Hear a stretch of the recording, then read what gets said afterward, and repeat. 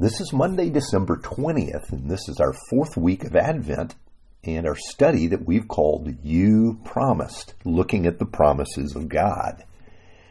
Now, it's said that one day the writer and scholar C.S. Lewis was crossing Oxford when he walked through a small meeting. The discussion was of a comparison of the religious faiths, and the question was asked, what makes Christianity different from the others?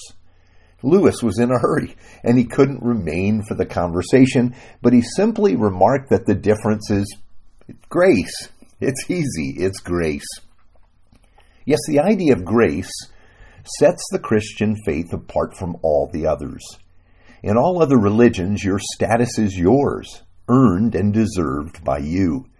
Your place comes as a result of your merit, what you have done.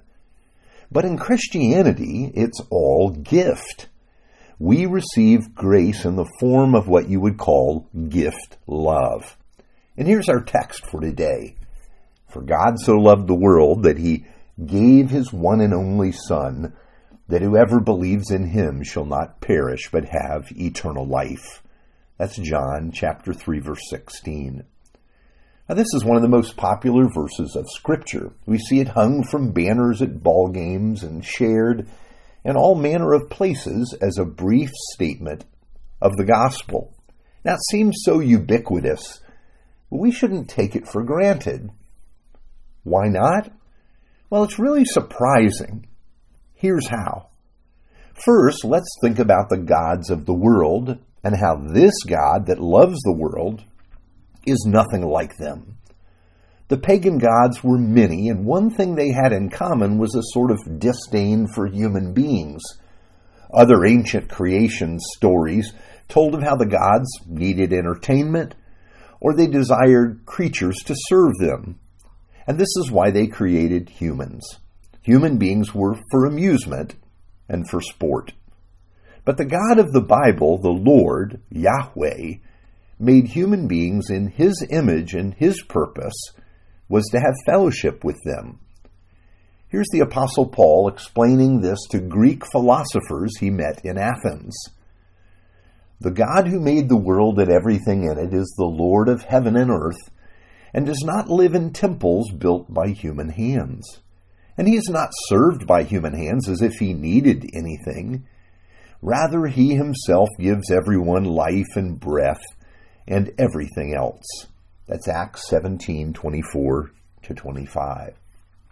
Yes, Paul says that the living Lord is nothing like the gods that you are worshiping. The other gods have humans to amuse them and serve them, but the Lord has no need of that. There was nothing like what Paul shared, anywhere to be heard in the world. You see, humans for the Lord are not playthings at all. He made them partners in his creation. He extended to them dominion and rule. They become co-workers of God.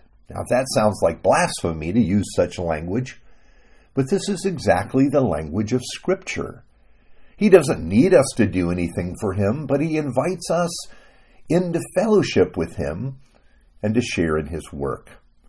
The Lord gives Adam and Eve a garden to keep and to work, and they walk with the Lord in the cool of the day. Eden is a place of fellowship with God, who is present with them.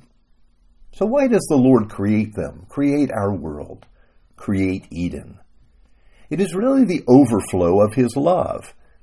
And here we get to the interesting part.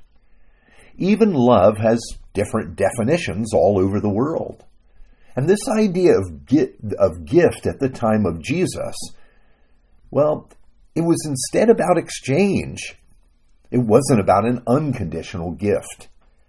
Actually, we often hear those words paired together, gift, exchange, and especially around Christmas.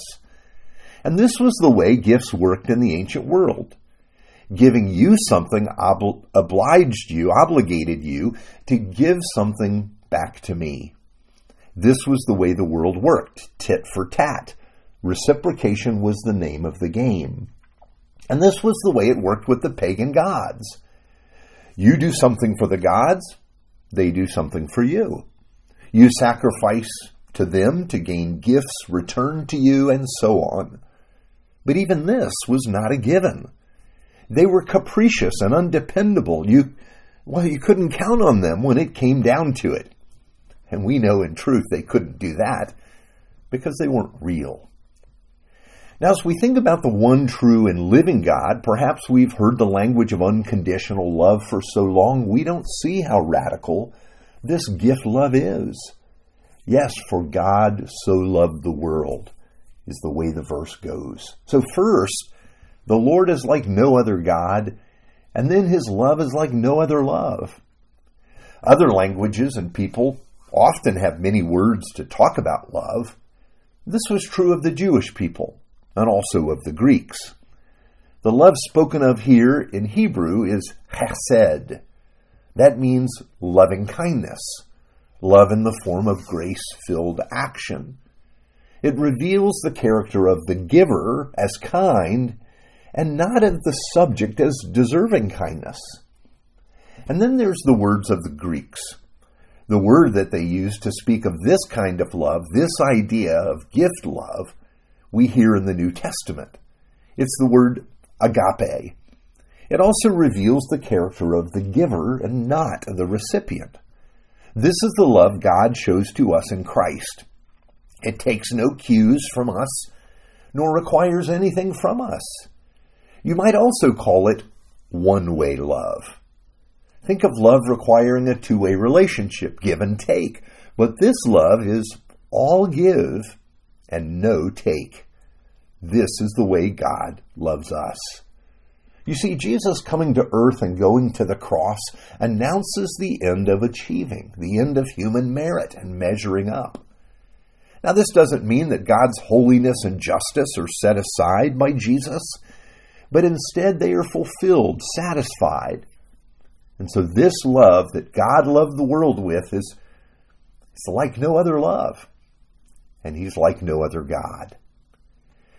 We are well acquainted with the love friends have for each other, that a lover has for the beloved, and parents have for their children. But there's nothing like this gift love in the world. And it is this that we rest in.